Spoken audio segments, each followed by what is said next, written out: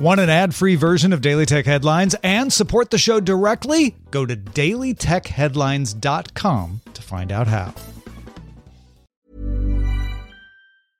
Hey, I'm Ryan Reynolds. At Mint Mobile, we like to do the opposite of what Big Wireless does. They charge you a lot, we charge you a little. So naturally, when they announced they'd be raising their prices due to inflation, we decided to deflate our prices due to not hating you.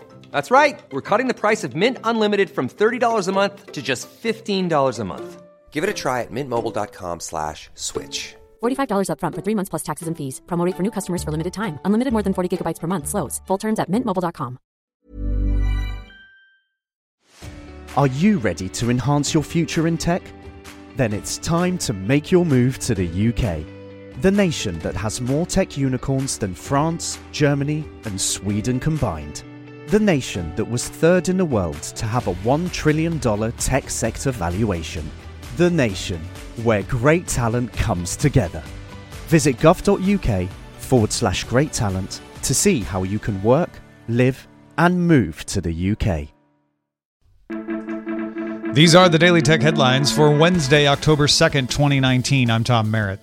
Microsoft announced new hardware in their Surface line of products at a press conference in New York Wednesday. The last of the announcements was a surprise re-entry into the phone market. The Surface Duo is a dual-screen foldable Android phone with two 5.6-inch displays, arriving by the holidays next year, 2020. Microsoft did not announce more details.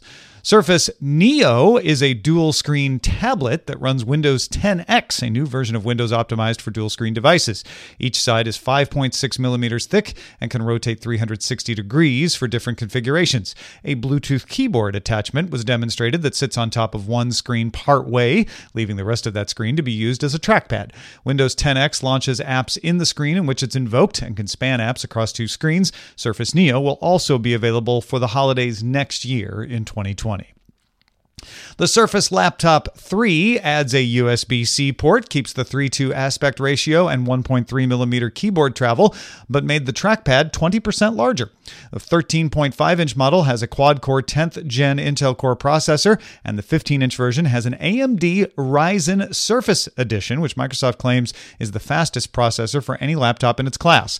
Both models have a machined aluminum finish, along with an option for an Alcantara fabric finish in the 13.5-inch version.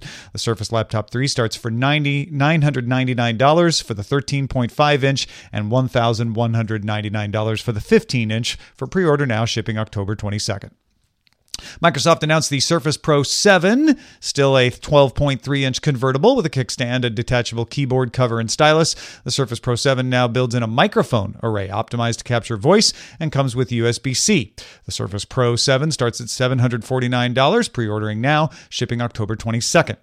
The Surface earbuds are designed to work with Microsoft Office by featuring PowerPoint slide forwarding, voice transcription, and live translation in 60 languages. They offer one-click pairing with Microsoft devices and work with Spotify on Android for quick music playback. They have a large round design. Surface earbuds are coming later this year for $249. Microsoft also announced the ARM-based Surface Pro X laptop with a custom chipset called the SQ1, developed in partnership with Qualcomm. The SQ1 chipset is based on Qualcomm's existing Snapdragon 8CX laptop chip alongside an integrated AI accelerator and runs Windows 10 for ARM. The Surface Pro X comes with LTE and USB-C as well. It's 5.3 millimeters and weighs 1.69 pounds with a 13-inch PixelSense display that has 2880 by 1920 resolution at 267 ppi. The Pro X is available for pre-order at $999, shipping November 5th.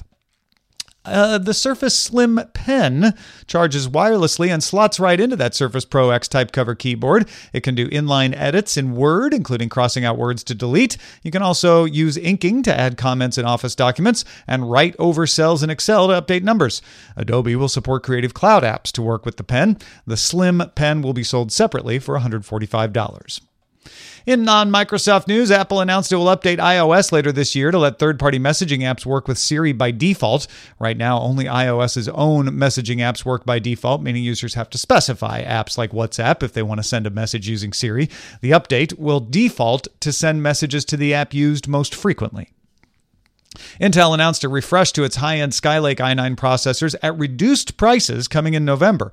As an example, the $1,990 Core i9 9980XE will be replaced by the 10980XE for $979, with an increase of turbo mode from 4.5 GHz to 4.8 GHz.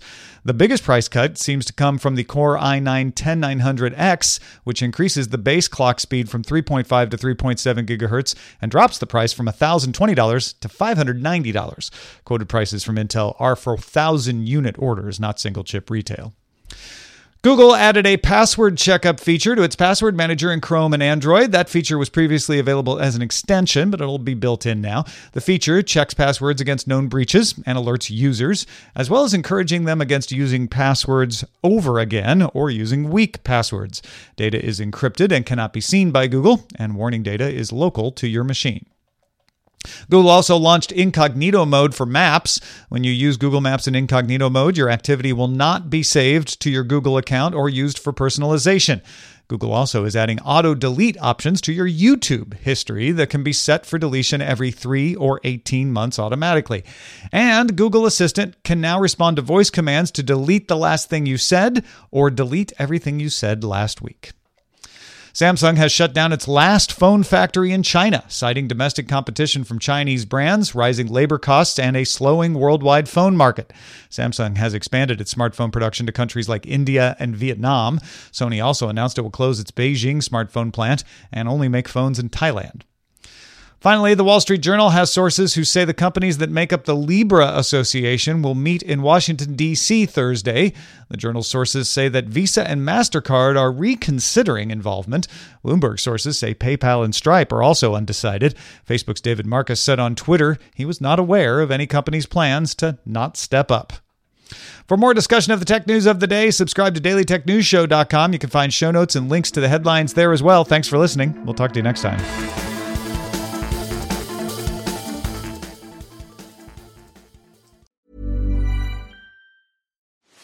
Are you ready to enhance your future in tech? Then it's time to make your move to the UK, the nation that has more tech unicorns than France, Germany, and Sweden combined. The nation that was third in the world to have a $1 trillion tech sector valuation. The nation where great talent comes together. Visit gov.uk/great talent to see how you can work, live, and move to the UK.